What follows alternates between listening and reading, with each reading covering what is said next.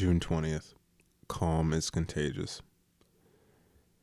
If then it's not that things you pursue or avoid are coming at you, but rather that you, in a sense, are seeking them out. At least try to keep your judgment of them steady, and they too will remain calm, and you won't be seen chasing after or fleeing from them. Marcus Aurelius, Meditations 11.11. There's a maxim that Navy SEALs pass from officer to officer, man to man. In the midst of chaos, even in the fog of war, their battle-tested advice is this: calm is contagious. Especially when that calm is coming from the man or woman in charge.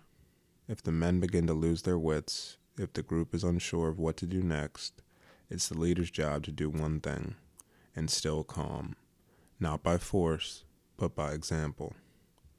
That's who you want to be. Whatever your line of work, the casual, relaxed person in every situation who tells everyone else to take a deep breath and not to worry. Because you've got this. Don't be the agitator, the paranoid, the warrior, or the irrational. Be the calm, not the liability. It will catch on.